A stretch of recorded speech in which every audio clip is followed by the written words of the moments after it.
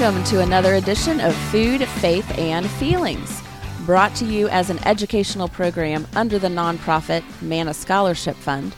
Our program is designed to help you better understand issues related to your physical and mental diet, what you consume that is impacting your head, your heart, and your soul. We are thankful to our business partnership with Paradigm Security and Mr. Rick Strawn for providing this opportunity to come to you today. We hope to enrich your lives as he has enriched ours.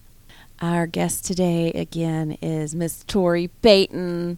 Woo woo! Tori is our primary lead dietitian at Manna Treatment and sees all of our program clients. Well, she and Lisa split them and helps us run groups. And she's got a little bit of a marketing mogul in her little front pocket too, so she helps us with all of that. And so we talked last time about how to help the person, like the client who has struggling with an eating disorder or emotional issues or trauma related issues, when they are at home with their family and they're faced with all of this stuff, having to deal with all this stuff, which can be pretty overwhelming. Yeah. This time, we're turning the tables. We are going to talk about if you, as a family member, maybe you're the mom or the dad or the sister, and you are trying to help guide this person, support this person, love this person through difficult times. Mm-hmm.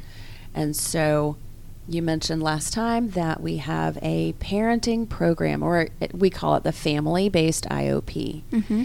You want to explain a little bit about that? Yeah, absolutely. So we have a PHP and an IOP for clients that are dealing with eating disorders and have realized that it's very beneficial for family member support systems to also get training and education, as well as have a safe space to ask their questions and to bounce thoughts and ideas off of other family members going through similar situations. So we've created a family IOP where those support systems can come and learn and participate to better help their family member that is in treatment.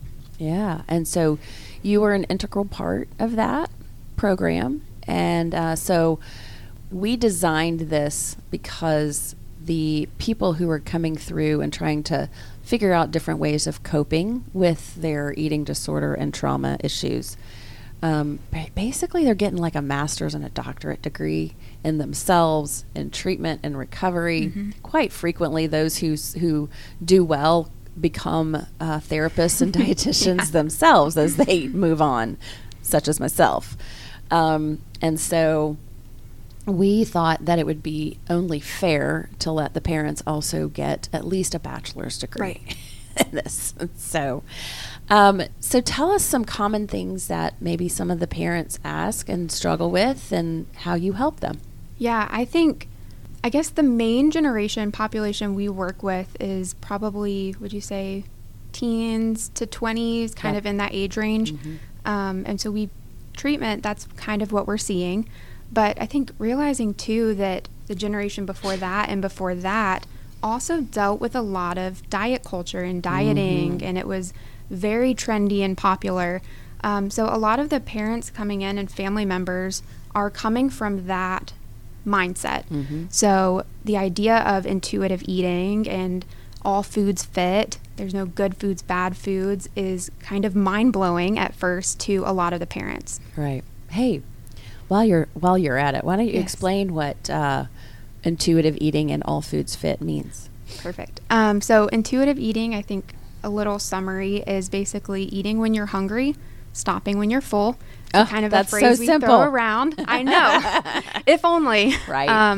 And a lot of things impact that and obviously play a role in that. But being able to be in touch with your body and eat to fuel your body, stop when you're full, not feeling obligated to clean a plate and eat more than you need to. Right. So many people, I'll say in my generation, who grew up in the, what is this, Generation Z? No, why? I don't remember what generation I'm in. I graduated high school in 1986, I'll say that. So we did grow up with, you eat what I put in front of you, and you will finish all of it. Right. Or you will not get your dessert. Right. We also grew up without cell phones, so we had to go play outside. We lied, we drank, we did all this kind of stuff. I think my first beer was when I was 2. And you know what? I'm okay. Here you are, thriving. Right? I'm thriving. Leading. Okay, so some of the other things that parents might struggle with, or family members might struggle with. I think watching their child's body change throughout a recovery period, part of recovery from an eating disorder often includes body change that looks different for everybody. I think there's an idea that certain eating disorders look a certain way and their body should change a certain way, and that's just not always the case. So I know some parents have difficulty watching their child refeed or fall into a weight category that is more appropriate for their child. Right. So our bodies do have their own kind of preset set points. And based on what is going on with the age of the child, I mean, I have watched children grow up and grow out, and then grow up and then grow out. And as they are growing, their bodies are changing and adapting to what they need in that moment. And I think one of the things that most people don't understand is that for people who are struggling with, say, an anorexic or restriction, that is doing a whole host of things to your body.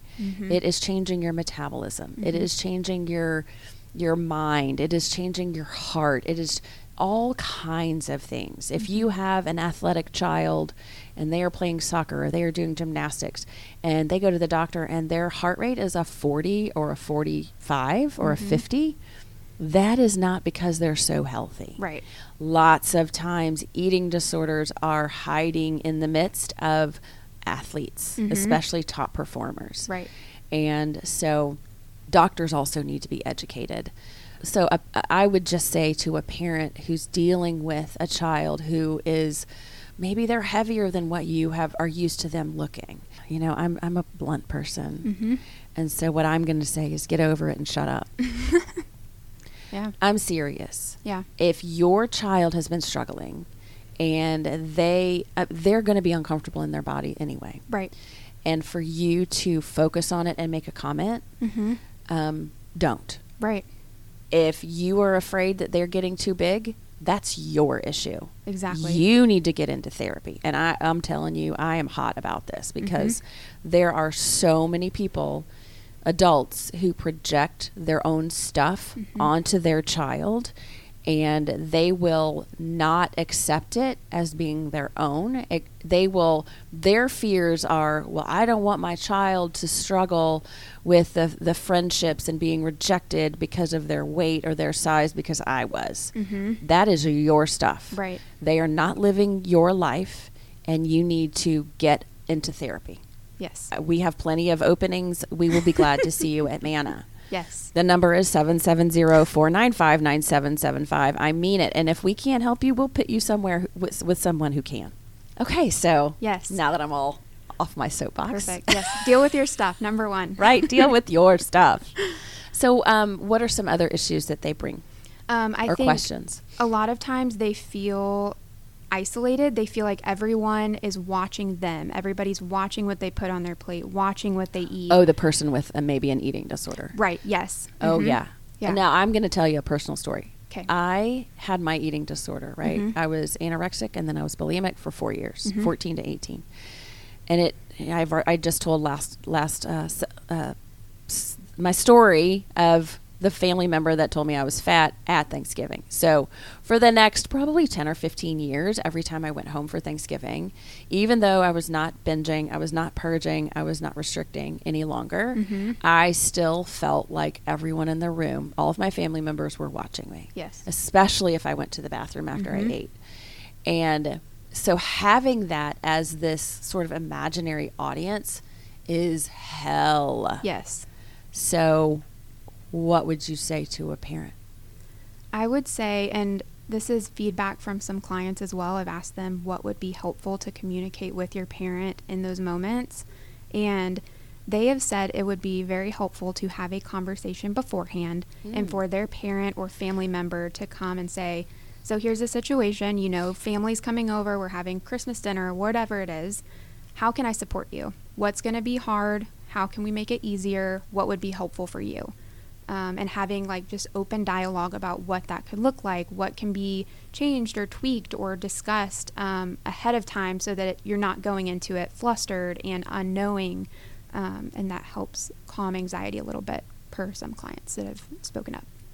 That's great. So basically, like if a family member, a parent or whoever asks, actually tell them if you're the client. Yes. And then I would say for the family member that's being sought out, listen. Yes. And I know some parents from the Family IOP group have spoken up and said they're worried about triggering their client. They don't know what to say or not to say, so sometimes I think they stay silent. How would you advise them if they are worried about triggering their child or family member? 100% of the time, an eating disorder is not about food. Mm-hmm. So you don't want to focus on the food. If you notice that your child is quiet or hiding or staying in their room or in the bathroom or, you know, otherwise are struggling, then I would say, what is going on? Are you struggling and how can I support you? Okay. You look like you are sad. You look afraid. I see you're withdrawing. So focus on that behavior and not the food, because the food becomes the coping skill, right? The food is speaking the words that the person cannot. Right. And so it's very similar to drinking. So if you notice that a family member is drinking, you can say, are you struggling with something? Like, are you worried? Are you scared? Like angry? Like, you know, God, that Aunt Hattie, she doesn't know when to shut up, does she? Like, and I personally, as a therapist and as a human, I like to make people laugh. Right. And so what was that word that is in the group room that if you say it in an angry way? Oh. Bubble? No. Bubble. Is it bubble? Like that, yeah. So in your angriest tone, say the word bubble. Mm-hmm. Bubble. It's like, you're like, you can't. Without lying. Without laughing, I mean. What are some other ways to just like lighten the mood maybe? Mm-hmm. And maybe not have to like get into it right then and there. Right. Or, you know, say something stupid like, did you just fart? Like, you know, like what? Totally take somebody off guard and refocus their mind. Yeah. I'm picturing parents like, did you just fart? Take notes. Okay. Got it. Next. I got it. Okay. So what are some other questions maybe that parents have for? I think, so we've talked a little bit about like restricting and how they might feel watched. I feel like that also happens for people struggling with binge eating disorder or bulimia. And having that fear of overeating. Yes, people judging, she shouldn't be eating that. She's had too much of that already. They create this kind of narrative in their head that may or may not be actually happening. So I will tell you what I did do to that family member who said something to me that one time. Years later in the future, my cousin had a daughter, and she was 3. And so this person said, oh, she's looking fat. And I heard her. And I was this child's advocate. Even though she didn't say it to the child, I said, don't you ever talk about that child or any other child in a way that is disparaging of what they look like. I was like, that is not okay. And because she knew where I was coming from, she just shut up. Yeah. And she's a hard person. She was a hard person to shut up. Yeah. But I did advocate in that way because I was like, it's not okay. That's your stuff. Like, I'm sorry you don't feel comfortable about your body. Right. So, you know, I I kind of border on, I'm so honest, I'm rude sometimes. Right. I'm aware of that. It's kind of a thing that sometimes I work on it, and sometimes most of the time I just don't care. Just embrace it. Yeah, right. It's part of being 53. The older you get, the less you care. I love it. But so as not to, unnecessarily offend or hurt another person, because we don't want to do that. Mm-hmm. You just want to have a very clean, clear way. If you need to protect your child Mm-hmm. or your loved one, you can just say, you know what? I think that's enough. Like, Right. why don't we go play canasta, or let's go outside and talk to Mm-hmm. everyone? Like, to really become that person's, not bodyguard, but just advocate. Right. And help to release some of the pressure. But again, if you ask the question of that person that's struggling with the trauma or the eating disorder, you can just say, I will listen to you. And Mm-hmm. then do what you say you're going to do. That's Right. the best way to get somebody to trust you. Right. If you promise that you're going to do something, do it, Mm-hmm. because they will know that, and then they will give you more information later, and they Mhm. will appreciate that later. Yeah.